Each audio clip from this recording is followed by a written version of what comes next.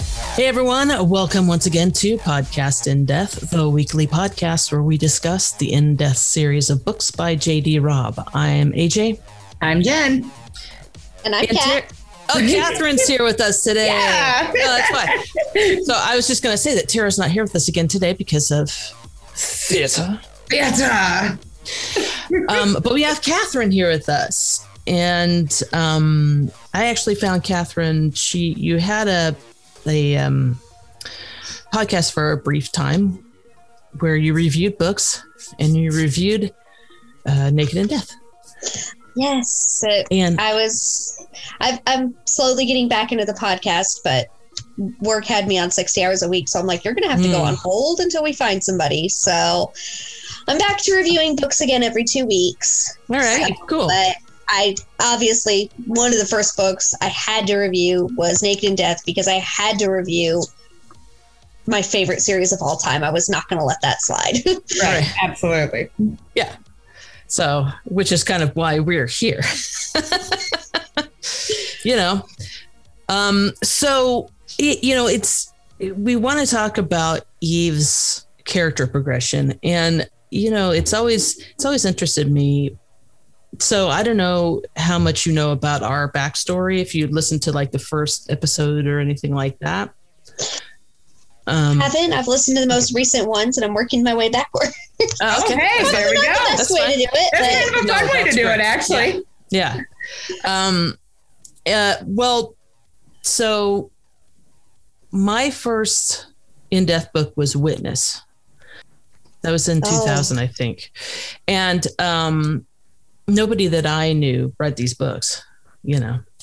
I read Witness, and then I had to go back and start with Naked and read all those. And it got to the point where I think it was 2002 when I was like, I'm dying to talk to somebody about these books. Like I have to, and there really wasn't anything at that time. There was no Facebook and all that. So there was really nobody out there. So I went ahead and started my own forum online, and it was called indeath.net.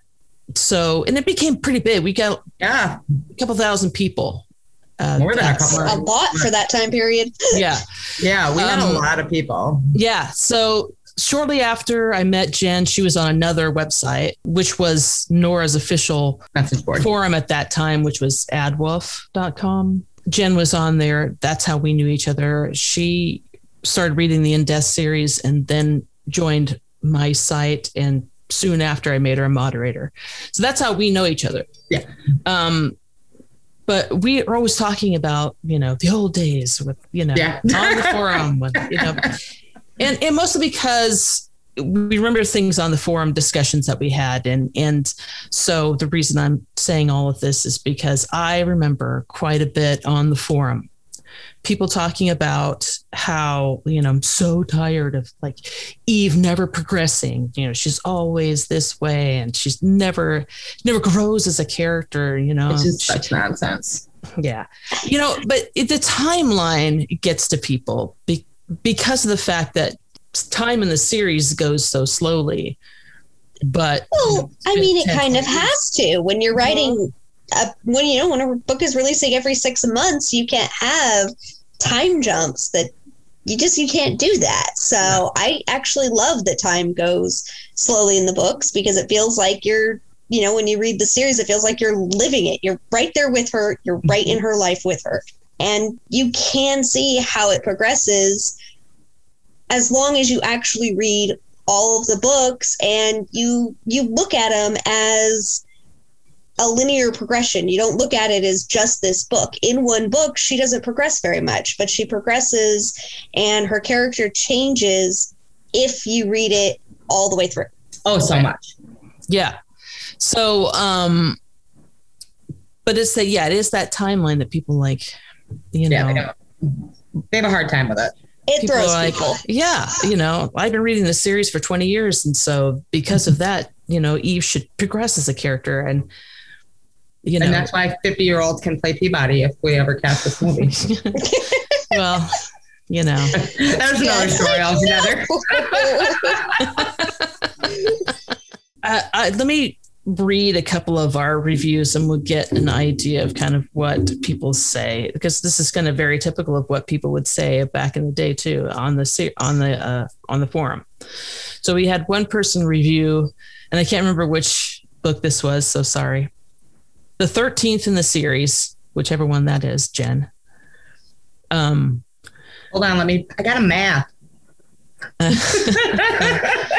You know I don't math. Yeah, I know. Oh, this is Seduction. Seduction, yep. So this review said, this is the 13th in the series, and I guess I should be used to Eve's stubborn refusal to make it easy on herself. She just seemed to irk me to no end, even refusing to admit when she was sick and had to take some flu medication. Roarke had to sit on top of her so that the medicine could be thrown down her throat.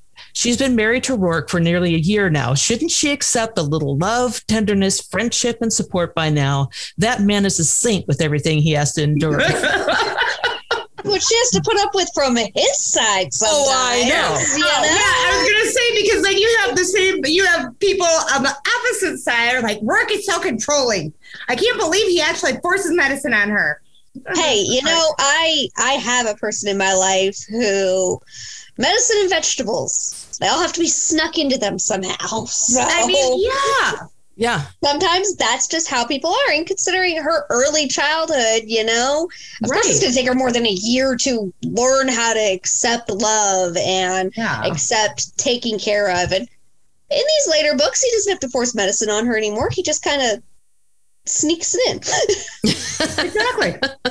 He learned. There's character progression. He learned. Yeah. And that's the difference. That's the thing. He learns just like he does. Well, that's Roarke's learning, though. Now we have to think about Eve's learning, whether she's progressed. Oh, she absolutely has, because she will in Faithless in Death, when she was hitting that wall, she accepted that, you know what? I need to shut down. He's not going to have to force me to shut down. I'm going to shut down. I'm going to let it stew so that way, I'm going to let it percolate so that way I can learn more. And he didn't have to push her into bed. He didn't have to wait until she hit a wall, it's a progression. It's a change, especially from the early years. Oh, yeah. Absolutely. Yeah, because we were just talking about Naked. This was off the show, but you were just mentioning Naked and how much different Eve is from that time to now. Mm-hmm. It's, I guess, reading it for the first time a couple months ago, rereading it again it's been a couple of years, rereading it so close to Faithless in Death, kind of, it really changed how I saw the characters. And it's like they're the same character, but wow, you can see how everything is different, how she was impressed with riches before, and now she's just like, whatever. Yeah. One of the big things that stood out to me in the book that was a stark contradiction between Naked in Death and Faithless in Death is in Naked in Death, she's very impressed with Sharon DeBlas, with the victim. She's very impressed with her insanely touch up with shoes, and she's taken aback by the way people are put together, and she is kind of thrown for a loop by the people who are stuck in that richer lifestyle. She doesn't notice Emily and Richard's sadness or the way it would seem off in that sort of household. But in Faithless in Death, when she's dealing with Gwen and she's looking at her, she's picking up on things. She's picking up on signs, the way she's dressed, which is something Eve never would have noticed in the beginning. She noticed the way she put herself together, the lipstick she had on, the way her hair was made up, and how that showed that obviously Gwen was lying. That's something that I don't think she would have noticed earlier on in the series. There's no way Eve in Naked in Death and Holiday in Death, there's no way she would have noticed nearly as much about how out of character Gwen's performance was. Mm-hmm. So there's a huge change there, and I love it. Yeah, absolutely. Yeah, that's a great point. I can't remember if it was Faithless. It was one of the really early books. So we've talked about those moments throughout the series where Eve will go into her closet and start getting dressed, and then she'll come out and Rourke's like, not that jacket, you know, those times. And I was saying at the time that it was so fascinating to me. This is another point of character growth where at the time when he first started doing that, she would go like, what? I don't understand. Like, why doesn't this go? Why not this jacket? What, you know, but there was a scene, I think it was in Faithless, but I can't remember now off the top of my head, but where goes into her closet and she starts to, you know, get dressed and starts to grab a jacket or something. And then she's like, oh, wait a minute. Okay. That's the wrong jacket. That's the wrong jacket. Yeah. And then she goes, I know I saw Shadows, wasn't it? It was in Shadows. Yeah, it was Shadows. Yeah, okay, it could have been Shadows. Yeah. Mm-hmm. She goes, wait a minute, I saw a jacket that would fit this, so let me put this one back and grab this. And you're like, look at you, girl. Yeah, exactly. Yeah. Good job. And that behavior from Rourke seems a little bit controlling at first, but you understand it now. I mean, you know, he just wants her to understand that she, you know, needs to look a certain way in certain situations. You know, she has to look more put together. He wants her to put her best foot forward. And that's why he does it. Yeah. And more towards the, I guess, not really like Shadows and Death, but more towards like, when you start looking at like Creation and Treachery and Death area, a little bit more like 2/3 of the way through the series where we are now, she starts asking, she says, hey, this is what I need. I need this look. So go into the closet, find everything the closet fairy left me and put together this look. Yeah. And he'll come out and she'll be like, aha, see, I knew you could do it. So it's less controlling. It's him showing her, look, you're not alone. You have tools at your disposal that you never had before. Use them, please. I'm begging you. Yeah, exactly. We talked about this before as far as Rourke being controlling versus him just wanting what's best for her. Because my whole thing is these people that always are claiming he's controlling, I'm like, but he's not. Because if he were controlling, he would make her wear those clothes. He's not making her wear those clothes. He's saying, hey, maybe you should wear this. And if Eve didn't like it, she'd tell him to fuck off. Yes, she would. She'd deliver one of her bite me's, and there you are. Yeah. I mean, sorry, we swear a little bit on this podcast. Oh, that's fine. No, it's just in the book. I picked up the bite me phrase myself. Oh, no. While reading the book, I picked that up. I just wanted to make it clear I've got a bit of a potty mouth. That's you know, you read these books, so I'm assuming you're okay with that. Totally understand. She does have preteens in the house, though. Books. Yeah, I have some preteens. She does have fully preteens understand in the house, that they're. Oh no, they're. You've never. My mom, when she watches hockey, I've learned a long time ago. I'm never, ever going to be able to control what they hear. I can just control what they say, and they know there are circumstances it's acceptable. So no, it's. Yeah. But she wouldn't deal with it. She wouldn't stand for it. And you know, and if that's what the difference is for me. If you were truly a controlling individual, which I mean, everybody is to a point, right?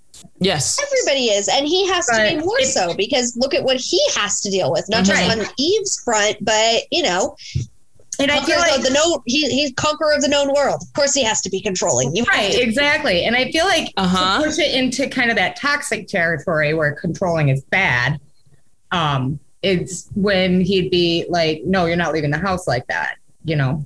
Right. Which he never does. He's just never does. If you want to look stupid when you leave, that's fine with me. I don't care. He never does. And Eve never, even at the beginning when she kind of pushed back about it, she never saw it as him being controlling. No. The only times he's ever tried to be even mildly controlling, she's like, excuse me? Where do you come off with telling me that I need to wear a bulletproof vest? No, you need to wear a bulletproof vest. Right, exactly. Yeah, right. And that's another example of her growing, where it used to be they'd have an argument over who would wear what, who would change their life to be a little bit safer. And now in the most recent book, it's, hey, let's get ready to take on. I'm not even going to consider leaving you out of this. You're in here with me. You're on my team with me. We both wear protection. We both take care of ourselves. So they've grown to realize that they're stronger taking care of themselves together. And I love that growth. Yeah, absolutely. And, this whole review that I just read, they're talking about, isn't it time that she, accepts a little, love and tenderness and, that kind of thing.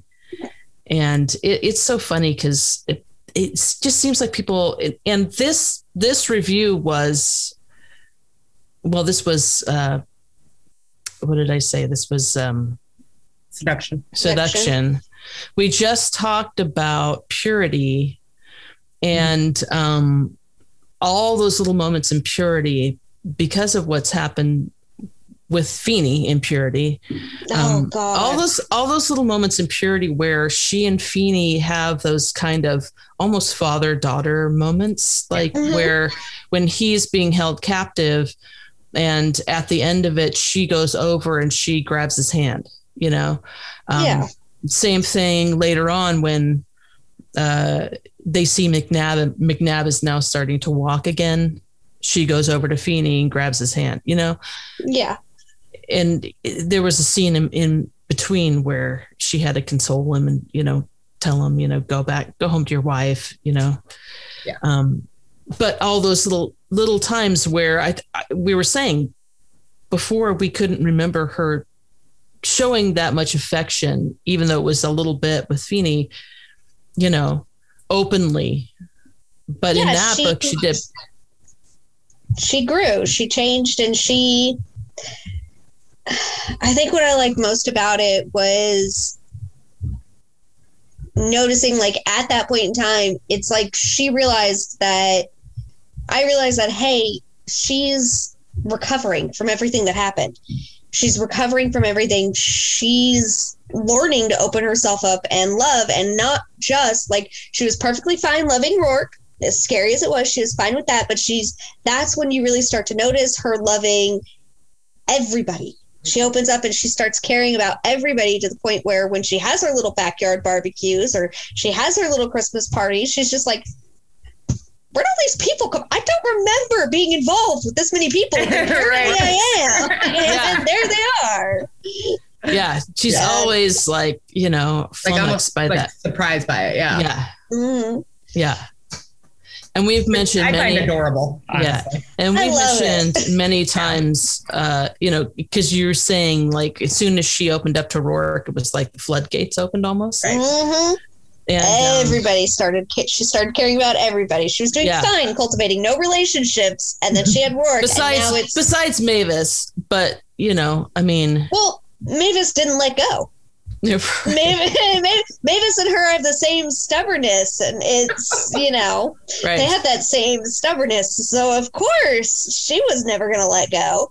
But, and she had Feeney, but Feeney, I don't think she would have ever admitted to herself that she saw him as a father figure without giving herself that chance to open up and grow. So I love how she sees him as a father figure, and I love those moments where you really see how much he means to her and how much, not just Rourke's relationship with her, but when you see how much other people mean to her, how much Feeney means to her, how much he can hurt her, and how much she accepts that he has that ability to hurt her, while also at the same time, he makes her stronger. Her love for him makes her stronger. So she's learning that now, and it's great that she's learning that as well as everybody else learning it. Right. Yeah. And we've, also talked several times about how much we really love Eve kind of admitting to herself her kind of crush on Mr. Mira. Mr. Mira. Oh God, yes. How she's just like, he's the sweetest old man, and I can kind of see what I love about it is it kind of gives me a glimpse into the future. To me, it seems like it's mirroring the relationship she never had It's a grandmother-grandfather relationship she never had, and it's mirroring the beautiful relationships that Rourke found when he found his family. Mira's relationship with Eve mirrors Rourke's Irish connections and his family. So it's when she realizes that, hey, he has this big family that loves him, but, you know, so do I. I have this big family that loves me too, and I have a little bit of crush on Mr. Mira, and I think that that's showing where eventually Eve and Rourke are going to get to. They're going to get to that beloved, they love each other, they're still with each other status. Rourke will never be that absent-minded, but still. No. Yeah, I just think that's something that I think Naked and Death Eve would never have even realized, even if she had met Mr. Mira. Like that feeling, she'd never even realized what it was. She'd never realized what it was, and she never would have, even if she had recognized it, I think she would have beat herself up about it. Right. In a way that she won't now, because she understands, you know, it's not a bad feeling. It's a feeling of love and connection. It's not something to be upset about. You're not betraying Mira. You know, she was Naked and Death Eve was very black and white, cut and dried. This is how things are. She had no shades of gray. And she's learning to add color into her world now. And it's fantastic. Yeah. Okay. I was going to say, did you have another review that somebody wanted to say something ridiculous about? I always have reviews. So this is another one where I'm like, I just don't understand people that do this. So this review, not really sure. Again, I don't know. I just threw them in here and I don't remember which book it was from. But this one says, I'm not insensitive to the trauma Eve's past has left behind, but I'm starting to get fed up with all the drama. I'm not saying that she has to get over it. It's obviously something you don't get over easily, but I would prefer if such big parts of the book weren't dedicated to Eve being hurt and having nightmares and needing Rourke to fight them back and making comparisons between the victims and her situation, etc. Not because I can't take the drama, but because it's the same thing in every book over and over again. 13 books and nothing has changed in that respect. So I would prefer it if the nightmares became something that is just there and doesn't need a 10-page space to be developed, only to essentially prove to be just another nightmare like all the other ones before it. Wow. Eve's trauma. Yeah, right? And that's another one that's pretty common for people to say, like, you know, I'm just over it. It's like, guys, this wasn't a baby trauma. She didn't stub her toe in childhood. Right. This isn't, you know, she didn't get lost in a department store. She went through hell. Not only is it something that you don't recover from easily, it's something she will never recover from that. Right. Ever. But she does make strides towards recovery. I mean, you look at Naked and Death and what the characters went through and the sexual assault that they went through, you know, the whole sexual component before the death. And then you look at later books where the character goes through sexual assault, like when she was dealing with Isaac McQueen. Mm-hmm. When she New York to Dallas, when she was dealing with Isaac McQueen. I don't think that even Naked and Death would have ever been able to get remotely close to through that case. Right. Because the similarities to everything and the similarities to what she went through would have knocked her over. She would have never been able to crawl out of her own mind. That case would have broken her. Yeah. But she learned how to take that trauma and she learned how to grow with it. And she learned how to say, you know what? Yes, this is a nightmare. Yes, this nightmare does affect me. And yes, it does have something to do with the case, but she learned how to start using it as a tool. Hey, wait a minute. Let me really look at this nightmare and pick it apart and see there's something I missed that my subconscious is telling me in this dream. Let's figure out what it is. And she picks those little bits out of it. And it's like, oh, this is what the nightmare was trying to tell me. This is what the dream meant. Let me pay attention to it. So I don't think she could have ever ever gotten through that case, especially not with her mother involved. Right. So that case would have torn her apart in the early years, and she grew. Yeah. Despite her trauma, she used it. So it's those people, I don't think they really realize not only how big it is, but it is hard. Well, and again, to go back to the timeline, you know, we're 3 years into this. She just remembered like the full extent to what happened. Yeah, it's like, didn't she just remember like 3 books ago that she told her dad? I mean, that's not something you get over. That in the 3rd book, she remembers everything. Yeah. So not even everything, just most of it. Most of it. Of course, she's never going to remember everything. But she's never going to remember it all. That's and I don't think that for her grace. And I wouldn't want her to. Yeah. No, it's a grace that she never ever is going to remember everything. Right. Yeah. And so that's my other thing. It's like, okay, so she we're just coming up on their 3rd anniversary at this point, like in the books. Yeah. So it's been 3 years since she remembered this. It's not like she remembered when she was a teenager and she's still at the point she's at. She didn't remember until now.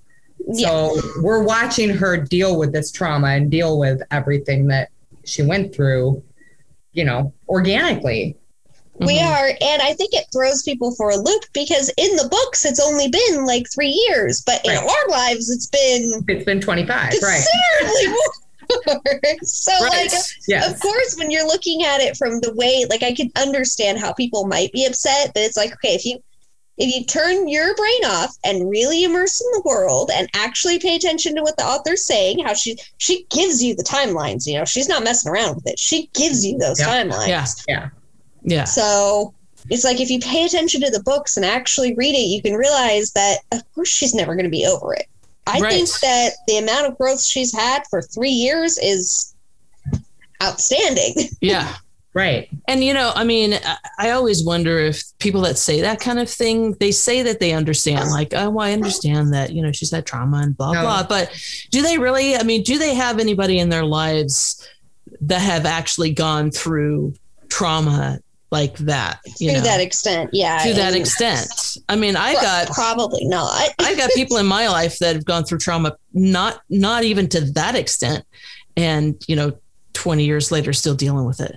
I've not only got people in my life, but I've been through, me and Eve have some things in common when it comes to fathers. And let me tell you, it's been well over 15 years and I'm never going to be over it. I still have nightmares to this day. So of course, in 3 years, she's still going to be having nightmares and it's still going to take up a decent part of her life. Mm-hmm. Right. So it's like, no, I think people who do that, they've never really experienced it or even known people who have really gone through that. Or if they do, they're the people who are saying to the person who went through it, it happened 3 years ago. Get over it. Why don't you get over it? Yeah. It's like there is no get over it. You live with that forever. It's going to be a part of your life forever. So I actually like that Nora has written Eve that even as she grows, even as she progresses, there are times when she takes 2 steps back because trauma recovery is never a straight line.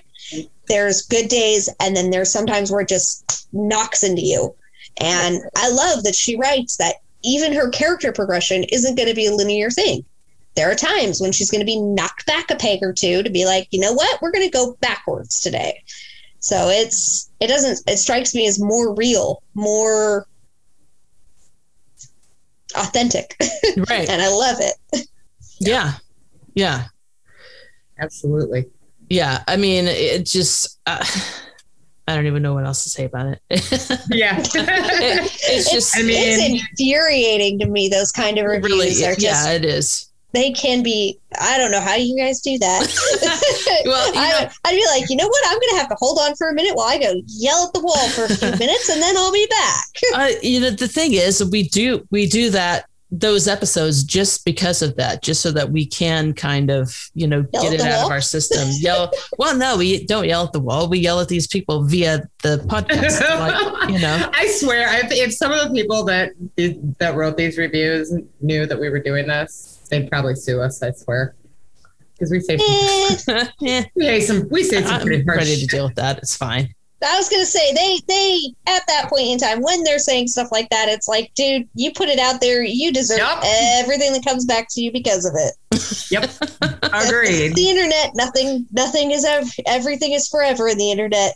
So best you can do is apologize and move on. The thing is, laughter, the best medicine, right? So exactly. We have so many, one of the best reviews we had was some dude that was like, was betrayal, and a lot of Rourke's employees were being murdered. Oh my God! Oh God! Yeah. His a maid no crying and tycooning. Yeah, there was some guy that was like, I don't understand why Rourke is even bothered by this. He must have 1 million employees. Like, who cares about a maid? And he was like, why is he getting so upset? Like, it's like, have you read the books? I mean, Rourke cares about the whole thing, all the books make it a very clear focus that Rourke has a very personal, hands-on approach to his business. Which is why he's one of the few people who sleeps less than Eve does. Yeah. So that is something I'm glad to see hasn't changed much. She's always going to be that if I need to take 2 hours and nap in the middle of this, that's fine. But otherwise, I love how she throws her whole heart into the case. Just plows through it. She wears me out. I tell you what. As somebody who sleep is my God, okay, I get 8 to 10 hours a night. I eat 3 meals a day. As somebody like that, I'm like, you are exhausting. Exactly. I don't know how you do it, but especially in Faithless. Like, Faithless was crazy. Oh God, yeah. I don't think Creation in Death, when I think it was Creation in Death where they were doing it. It's like, would you get 2 hours of sleep the whole book? Jeez. Yeah. So ridiculous. And I'm with Peabody on that little part where she's just like, how did you and Rourke find time to do the do? Yeah, right? Like, do the thing. What did you guys do? Where have you guys been? Well, they're married. They have to do the thing. We've said that many times. And it's like, like I said, it's they always find time for each other too. Okay, but at the precinct. In the showers of the precinct, I'm going to say no on that one. No. And with they didn't have to find time then. That is my biggest issue. That is my only issue with any sex scene in these books. I'm like, no, Nora, that would never happen. Eva's not growing that much. Eva's not going to let that happen. But she has to write those scenes in a way that's semi-believable with the story. That's the best. It's like, I understand. Personally, because in that particular without one of those scenes, but that particular novella, like, they never left the precinct. They were never home. And so I think she was just looking for a way to. She's like, we've got to do this somehow. We've already made it very clear that office is the single most uncomfortable place in the world. That is something I would like to see her progress past. I would like to see her progress past I must have the tiny rat hole office. So yeah, that's so silly. I would like to see her, because obviously she's done enough high profile cases that the department cannot keep treating her. No, but that's the thing. They've told her she can have a better office. She doesn't want it. It's more the familiarity. I think it's the familiarity of that. But just like she grew past needing the familiarity of her office in, Rourke's house, and she now has. It doesn't need to be a reflection of her old apartment. Okay. She grew past. Well, yeah, that's true. Okay, you're right. So maybe she can grow past needing the rat hole office she has that she can get in. Maybe possibly one with a better security system so the candy thief can stop. The day we find out whoever that is, it's like, that's it. I'm happy. I'm good. I will continue reading the book. Jen's got a theory. That is okay. So my theory is, and again, we still haven't done a candy thief episode. We got to do that. Yeah. My theory is it's the whole squad. It's gotta be. It's an initiation rite. Because if you notice, it happens more when someone new comes in. Mm-hmm. And also, it's like, and she started putting things like little hints in there because, you know, she asked Peabody about it. And Peabody's like, I don't know anything about anybody taking candy from your office. And then she asked, I think, Santiago about it. And he's like, what? Candy? I don't know. Yeah. No idea. And so, yeah. Little, like I've seen some theories out there like, oh, it's got to be Rourke, but like, it's not Rourke. He's got better stuff to do with his time, and he's got better ways to make sure he eats. It's okay. This is why I will guarantee that it's not. It is not Rourke. It is not Somerset. No. It is not Whitney. No. And it's not McNabb. No, and it's probably not Feeney either. I don't think it's Feeney. Well, I could make a case for Feeney, but I don't think it is. I could make a case also for McNabb once if it's an initiation rite thing. That's the thing. Yeah, if it's an initiation rite. But also, I think that was a red herring. Okay. So. Right. I love these little mysteries inside the mysteries too. Yeah. You've got your whole bigger mysteries, and then you've got Eve just living out her daily life, and there's, you know, not every case is life and death. Yeah. Sometimes it's just a case. My whole thing is that even if it's not an initiation rite, the whole squad knows who it is. Oh God, yes. Even if it's just one person, they know. They know exactly who it is, and they cover for them. Oh yes, of course they have to. Yeah. I mean, they've got to get their fun somehow. Yeah. Right. Yeah. So. But I still think it's a whole bunch of them. Every last one of them. Even Trueheart. I think so. AJ doesn't think Trueheart could keep the secret. No, I think he has. I think he has. Yeah, you're right. So I've probably the last subject, and we'll touch on as far as Eve's growth or not growth or whatever. Because one of the things that a lot of people talk about, and I have a friend of mine who harps on this continually, that in order that this marriage and Eve must progress to the point where they have a baby. No. The theory is that's how they progress as people, right? As a couple, as people, that they have to accept that. I hate that so much. I right there with you on that point. So like I've seen Nora say multiple times that is how the series ends. The minute Eve gets pregnant, the series is done.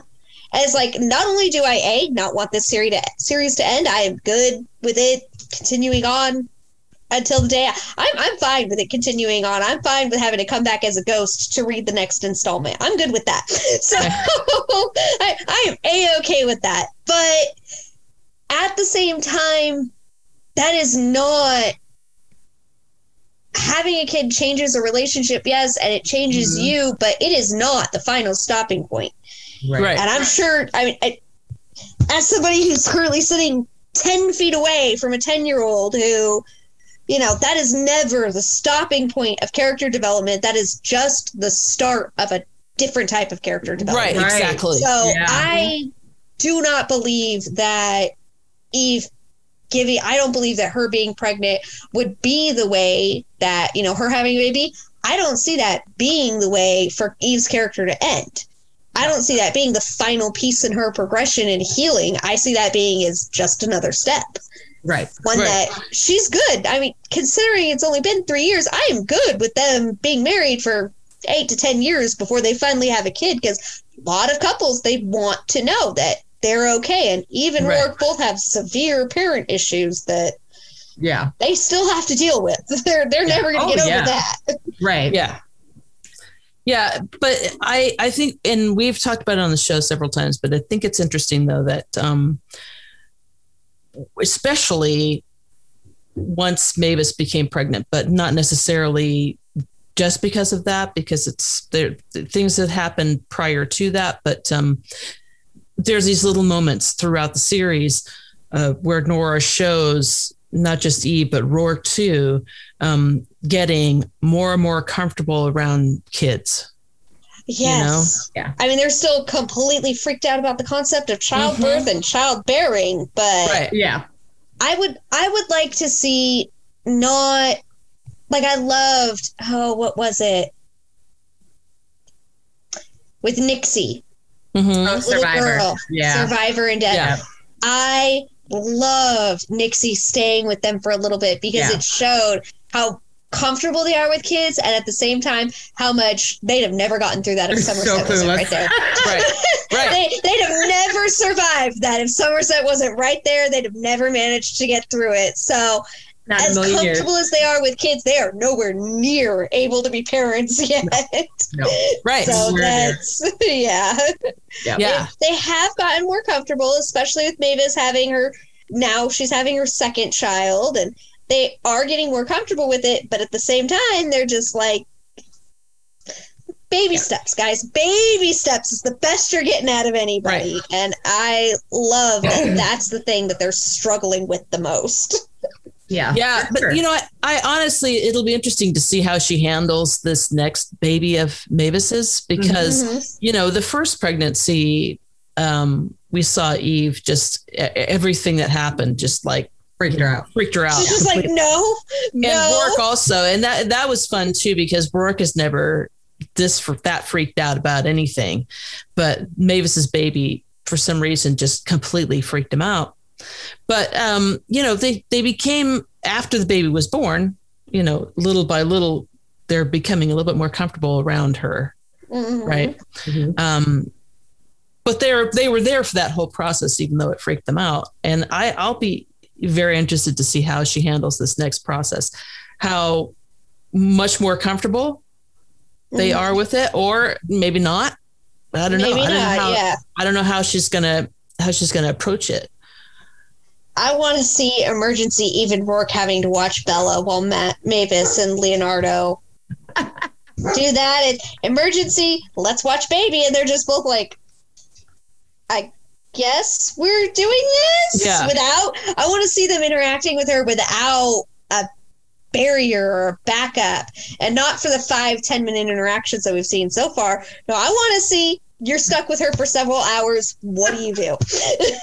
Right. How do you handle this? That would be a good character progression, because I want to see I agree with that. Yeah. That'd be a great way to show her progress. I think Nora said that's never going to happen either, because people don't want to read about them doing stuff like that. But even Rourke babysitting, never going to happen. That's what she said. I think a lot of people would love to see it, and me included. I'm with you. I think that just would be to fun. see, you know, this is how her character has progressed. She can now survive more than 5 minutes alone with a child. Yeah. That's new.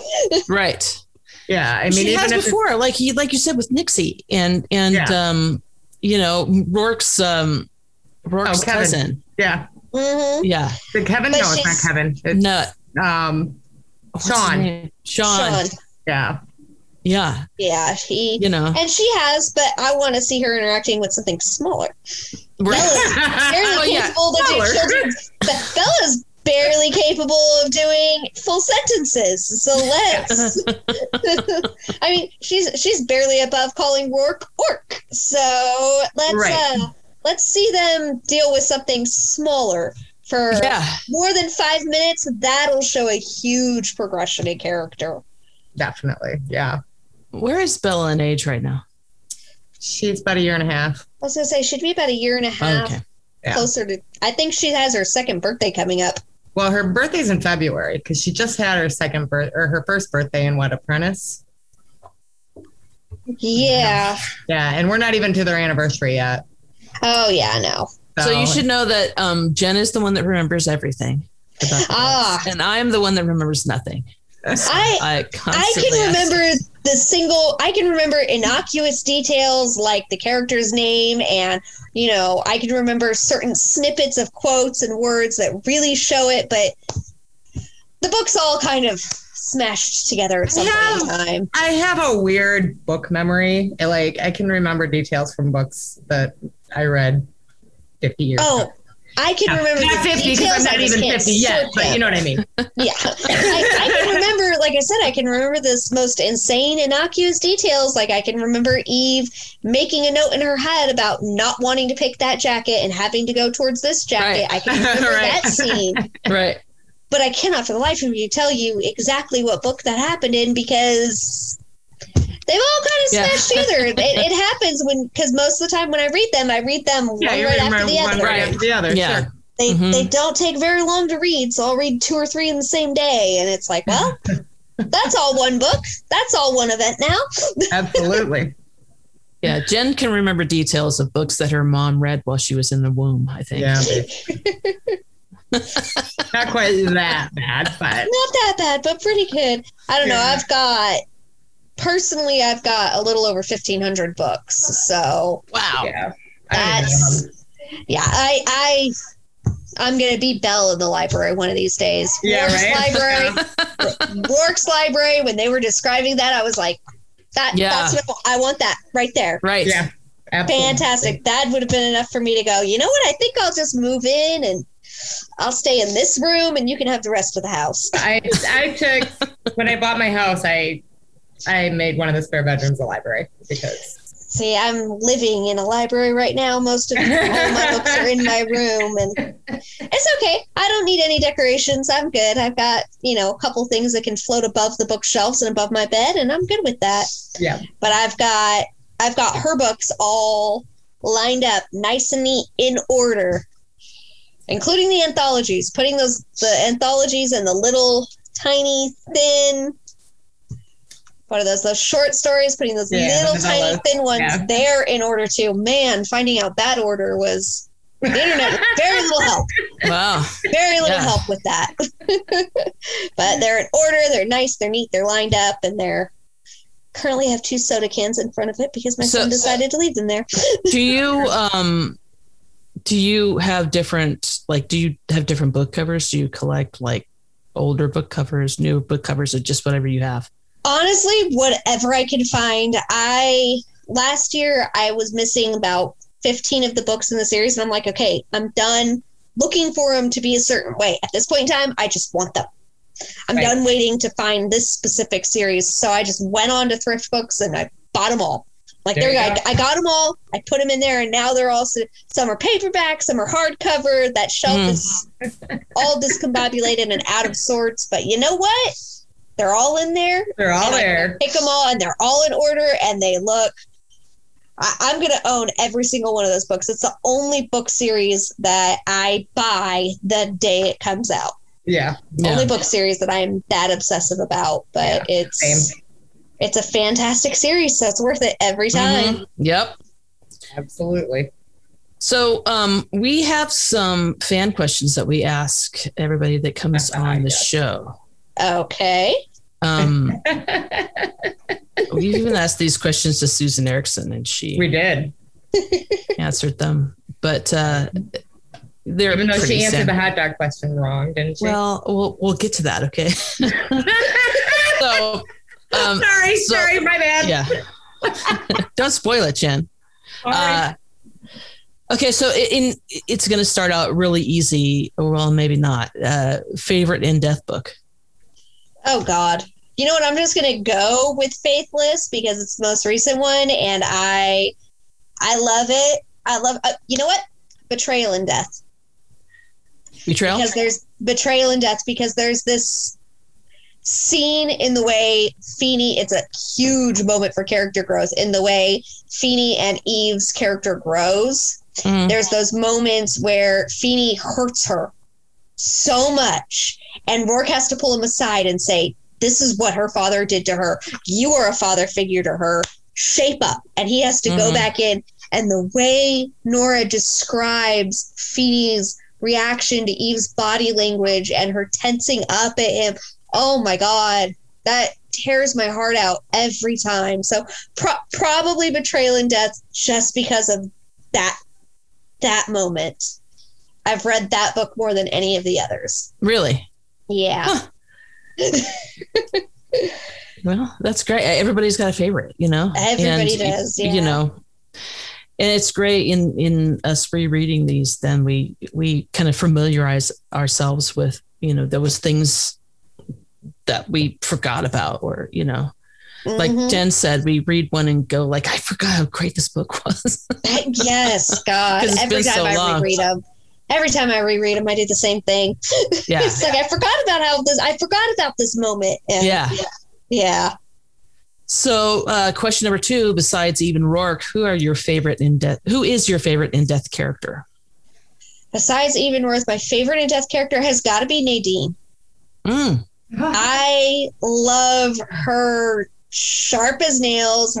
She's intelligent, she's capable, she's strong, and I love how, while her character has grown some, she's one of the most well-rounded, static characters. She's always been strong. She's always been headstrong. She's always been the person that Eve can rely on because they both have that same work ethic. She reminds me a lot of, she's Eve, but in the journalism field as opposed to in the Law and Order field. So Nadine, I love her character. Well, plus she's got Jake now, who is one of my favorite characters. She's all about Jake. I am all about Jake. She's got this fantastic life. You know, she went from being a reporter and a stringer to owning her own show and having her own books. And I love how in Faithless Index she makes this little comment, that's my next book. I've got my next book idea. It's like, all of your book ideas have come from Eve, and her fantastic. I love it. She's the next Oprah. She is. She's doing great.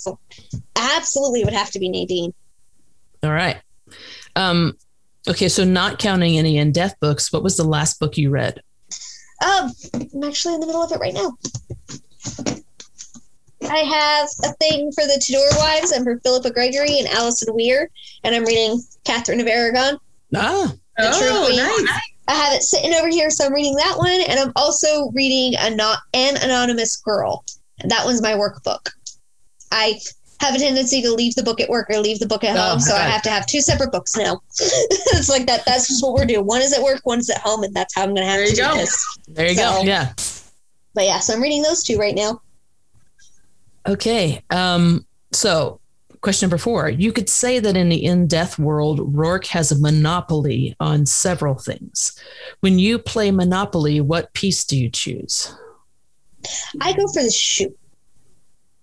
I like the shoe. I like the shoe because it's honestly, to me, it's the piece that it's the one that's not going to fall over no matter what you do to it. And I used to have, so when we used to play Monopoly, my brother used to smack his hand on the table and the board would jiggle. Man, that shoe goes nowhere. So me and that shoe have been the piece together. We go together the whole time. That's one of the reasons I love the top hat. There you go. It goes nowhere. You can't do anything to it. Nope. Okay, question number 5. We know from Immortal that Roarke sings in the shower. Do you sing in the shower? Yes. I make it a whole production. I have a little waterproof Bluetooth speaker, and I'll put on whatever I'm in the mood for. I put that on and I belt it out, and God knows everybody in my house has been subjected to that more than once, but yes, definitely. Caitlin has a Bluetooth speaker in the shower as and well. I've got my poor Spotify playlist has a little over 400 hours on it, so I kind of have to preset it before I go in. But one of our episodes, we asked people to contribute their picks to a in-death soundtrack. And we ended up with 15 hours of music. 15 hours of music, something like that. It's great. It's a great playlist too. It's a really good playlist. Well, and there are times I'll be reading it and I'm just like, you know what? This song goes with this person. Yes. And that was kind of the idea behind the episode, because we're all big music fans, so we talk about music a lot, and we're like, we should do a show on an in-depth soundtrack. So you can search for the playlist if you want. I was gonna say I'm gonna have to do some searching and find that playlist because it'll be really fun while I'm reading the books. I discovered so many songs that are now in my regular rotation. Yeah. And they make me think of the characters. When I was in Chicago this weekend, Mr. Brightside came up and I was jamming. My cousin's like, what are you? Yeah. How do you even know this song? I'm like, I I didn't know that song. Jen adds this song, Mr. Brightside, to the playlist. But I was going through the playlist and listening to it so I could familiarize myself before we did the show. And that song came up, and I was like, "You picked this for Webster, didn't you?"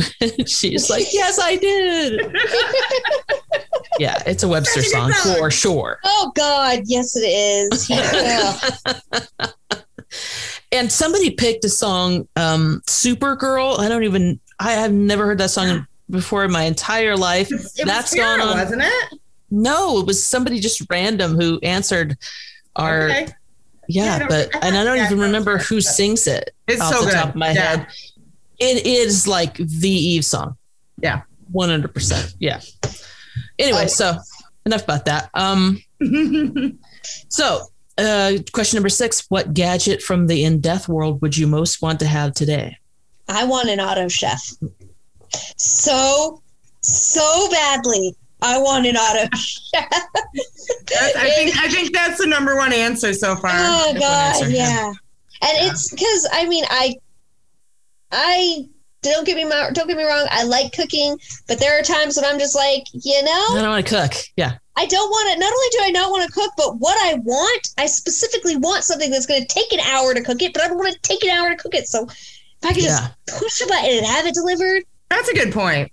Auto chefs would be, God, whoever invented those in that world needs to get on it because we're getting close. We're getting close. I want them now. We've talked too about like how that technology would actually work. Oh, no earthly ideas. That sort of thing is something that's way above it. Way beyond my brain. Yeah. Right. Way beyond my brain. But I want one. I want one badly. And we know that people have to cook to put things in it because Somerset cooks things to put it in there. Somerset stocks it. But Eve stocks hers. So Eve stocks hers, but for a fact, Eve is not making apple pie. Right. So I don't know how they do that. But I want it. There is it's not an auto chef, but there's, I can't remember what the name of it is, but it's one of those ovens, smart ovens. That's a food delivery service as well. Oh, and God. You kind of scan the barcode. And so it knows how to cook whatever you're putting in it. So you just scan the barcode and stick the thing in and it knows how to cook it correctly. And I think it kind of works that way. Maybe it's a little like refrigerator unit behind there and you put stuff in and it, knows what everything is. Yeah. I need one. Yeah. I need one in every room in the house. Mm-hmm. And in your limousine. Yeah. I need one in every room in the house and in my car. And in that your would just be perfect. Daily Urban. Mm-hmm. Question number 7. What is your most controversial opinion? I guess it would probably be that I most definitely don't want Eve to have a kid. Like, yeah, I don't think it's controversial. I think we all. I was gonna say, for me, it's ever. I don't want her to have a kid ever. Oh, ever. Not just because the end of the series, but like never. I don't want her to have a kid because I just don't see her being the type of. I'm a firm believer that if you want a kid, if you're going to have a kid, then you'd better be prepared to never sacrifice a day in your life. Because to me, a sacrifice is only a sacrifice if... Okay, favorite quote I like to use. If a mother is only sacrificing if a mother wants a hat and instead buys food for her child, she's only sacrificing if she valued the hat more than the child. I believe that if you are going to be a parent, you should never, ever sacrifice. You should never be at that point where you have to actually sacrifice something because the child should be it. And with Eve, I could never see her not sacrificing her job for the child. There would come a time where she would have to sacrifice the job for the child, and that would tear her apart. So I don't ever want her to have a kid unless she manages to be unless she gets into Whitney's place, She becomes chief of police, or not even Whitney, Tibble. Unless she gets into his place where she's chief of police and she doesn't do things every single day. I want that. Unless she gets there, she doesn't. She shouldn't be. She doesn't need to be a mom because it doesn't need to complete her. And I don't think she should ever have a kid because she would have to sacrifice for it, and that would tear her up. That is a controversial opinion. I can see how that would be. Yeah. It's a definite, careful, thought out answer, but not very many people would agree with me.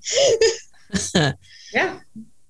Okay, question number 8. Rourke has an unusual collection of weapons of war. What unusual collection do you have? I mean, outside of books, I collect tarot cards. I have about 10 different decks, and some of them are good. Some of them are in tarot card prison because they're just being mean, so they get to go someplace else while I deal with them. But yeah, I read tarot cards and I have a collection, and not very many people I know have that. Yeah. Very cool. Okay, so question number 9. Occasionally, Eve will allow Peabody to stop for food, and more often than not, that is some sort of hot dog. Is a hot dog a sandwich? No. Thank you. Because you have to use the sandwich test. The sandwich was invented by the Earl of Sandwich in order to consume food more easily with one hand while gambling. If it does not make it easier to consume while gambling, if it's not easier to consume one-handed while gambling, then it doesn't pass the sandwich test. Hot dogs do not pass that test because they get mess everywhere. That's a good point. I would argue with that because I just had a hot dog today while driving. So I had one hand eating the hot dog and I was driving. It doesn't make it easier to consume. It wouldn't have been easy for me to do with the sandwich either. It would have been harder to do with the sandwich. But the point is you can't take the sandwich ingredients and just eat them while you're separately. driving. See, okay, so the sandwich ingredients were meant to be food ingredients brought to him in an easier way to eat while one-handed. Hot dogs don't have a harder way to eat. No, they're just hot dogs. So they just are that way. So it doesn't pass the sandwich test. It doesn't pass the sandwich test. It doesn't get to be Earl of Sandwich. I like that answer. Okay. No, this question, I brought it up when my family went camping last month, and like my whole family, my brothers, my nieces and nephews, and my parents, and I brought this question up, and oh man, we had quite the debate going on. And my nephew, apparently, Shelly was telling me the other day, she's like, I gave Will a hot dog for lunch. And he looked at me and went, "Mom, this is not a sandwich." See? Out of the mouth of babes. Yeah, he's 3.5. So, Out of the mouth of babes comes the truth. So I don't know if he remembered the conversation or what, but yeah, he was like, "Mom, not a sandwich." Yeah. Smart kid. Smart kid. It'll just be everybody else, and then me and Susan Erickson will be over here. Who could get as a sandwich, yes. Yeah. Her daughter says it's a taco, which I think is closer. Go. Yeah. We said, Caitlin, what is it? She's like, it's a taco. It's a taco. She said that the argument could be made for a taco. It could be. The argument could be made for a taco as well. Yeah. So, question number 10. What lessons are you taking away from 2020? Or now 2021. Or 2021. Lessons that I'm taking from 2020, take time for yourself. And okay, so my job was one of the few jobs that I was considered an essential employee. Mm-hmm. So that I didn't get any lockdown, any shutdown. I didn't get any of that. So I learned that, you know what? You got to take time for yourself because everybody else is doing it. Might as well. That's when I was like, you know what? Everybody else is doing it. I should take time for me. And I have been applying that rule, and it has been great. I've been through more books this year than I have in any year previous. So that's awesome. Yeah. Definitely do that. Yep. Question number 11. If Mira's playlist contains some songs by Mavis Freestone, some people might be surprised. What band or artist would people be most surprised to find on your playlist? Nobody. There's nobody who knows me would be surprised. Okay. My dad would probably be a little annoyed because I have, like I mentioned before, I have a little over 4,000 songs or a little over 400 hours on my playlist. I have everything. I have everything. My music playlist will literally go from Five Finger Death Punch to Rihanna to Jimmy Buffett to Queen, and nobody blinks an eye. Everybody in my family knows. Yep, that's just.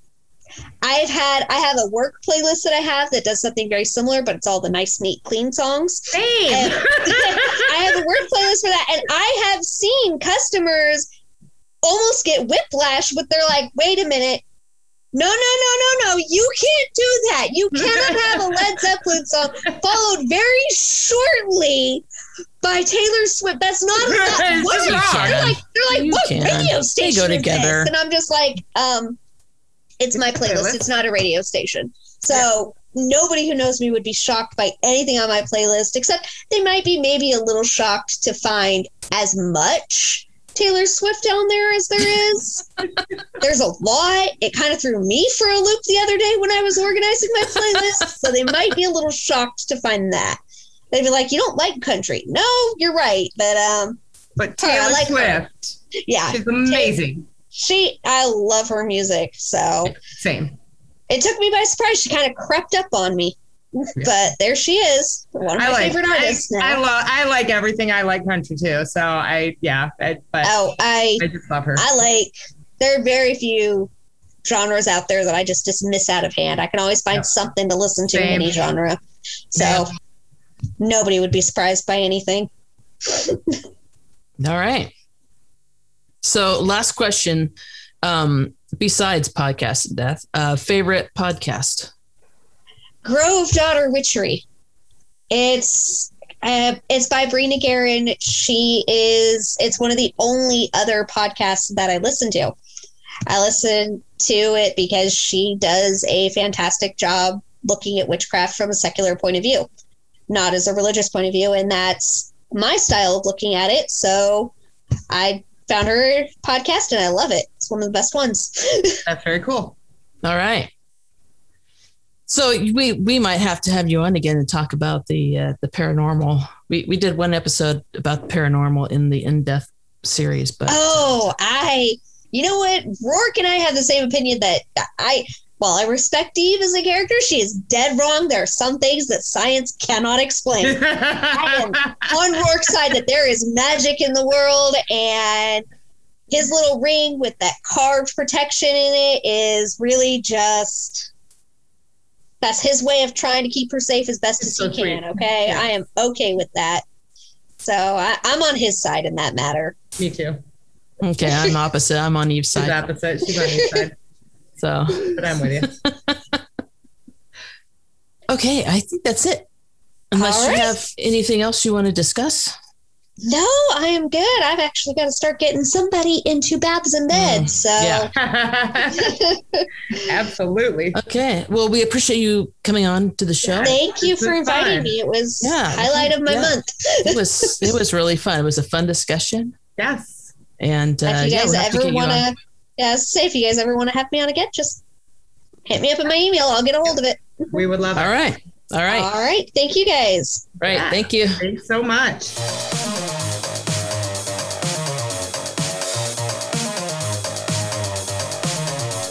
Okay. All right. So, that was fun. Yeah. She was very knowledgeable. Yeah. About the series. I was very happy about that. Yeah. Yeah, very much so. Absolutely. I was going to go to podcast business, but I don't know that we have much. I will say that we have had a couple of people. So, Bookish Arkansas Girl. Oh, yeah. Just posted today saying that because of our last episode where we gave people our Nora picks, she posted on Instagram. After the last episode of Podcast and Death, I decided to go back and revisit some of my favorite Nora books. Where to start? At the beginning, of course, the first Nora Roberts book I ever read was Jewels of the Sun, book 1 in the Gallagher's of Ardmore series. And that's a great place to start if you're going to start, reading Nora books. Absolutely. But also Michelle Kay, she posted on our Instagram and says about that episode. Whiskey Beach is a good one. I trust you. She said, just finished year 1. Oh my God, fabulous. I've had it since it was first published, but couldn't seem to get into it. Read it in 2 days, and now I'm halfway through book 2 of Blood and Bone. She's saying, I'm sorry, Nora Roberts, author, for not reading it immediately. I trust in you. So I love it. Yeah, I told her always trust Nora. Yep. Always. But yeah, year 1's amazing, as we said on that show. Good. Yeah. Yeah, I actually just got a chance to listen today to last week's show. As I'm listening, I'm like, I really want to pull out half these books and just reread them because I love them so much. That's great. And I hope that people do. I hope that people go and rediscover old Nora books that they forgot about, or people that don't read Nora, pick up a Nora book. And you know what? If you do, be sure to let us know which ones you got. Yeah. And whether or not you were happy with them. I would like to see a surge in Nora book, purchases. Absolutely. That would be amazing. So on our show last time too, we talked about, we want more listeners to maybe contact us and if they want to come on the show. You can see with Catherine, we didn't bite. No. You seemed fine with it. So seemed like she had a great time. So and she didn't have a great time. Us. You guys know us. Exactly. So it's so funny when that happened, because I just, I don't know why. It was like late at night and she reviewed Naked and she gave it such a great review. And then she said she was a fan of the rest of the series. I was like, why not? I'll contact her, But you guys out there that listen to us, you know us. And if you, especially if you have a specific topic that you want to talk about, make sure that you let us know. Contact us on any of our social media. We love having people on. It's fun. Yeah. If you want to be on the show, or if you have anything to contribute, call the number. Number is 205-476-2753. And that spells out 2054 Rourke.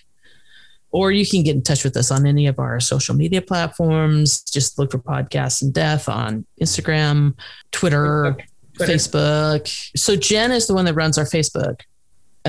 So you probably already saw that, but I took a little screenshot of who was it that was like asking people about a book rec that we had, another book rec. Alyssa Sargent. Yes. Yeah. She was asking about the Samantha Jellicoe series by Suzanne Enoch, which I highly recommend. Yep. I just love when that happens, that people. Yeah, we're getting a pretty great little community built up on Facebook. So it's been fun. People that haven't been on like Twitter or Instagram have joined Facebook, the Facebook group. So that's really fun. And people we know from the old board have joined, even though they don't listen to us, but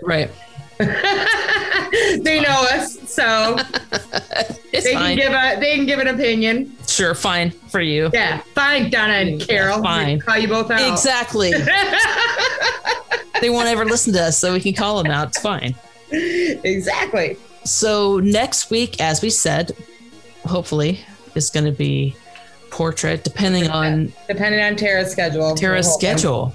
We might have to change maybe recording nights. Mondays are fine with me too. Mm-hmm. Me too. Yeah. So except for next week's The Bachelor's finale. So I don't know. I mean, priorities, Jen. I know. So it's terrible. Anyway, so hopefully Tara will be able to join us next week, and we'll talk about Portrait. And until then, I think that's it. Yeah. We don't have a plan for the rest of the month. I only have July up on my calendar up here. So we'll figure it out. We always do. We'll figure it out. I think we say that every week. We'll figure it out. Yeah, I know, right?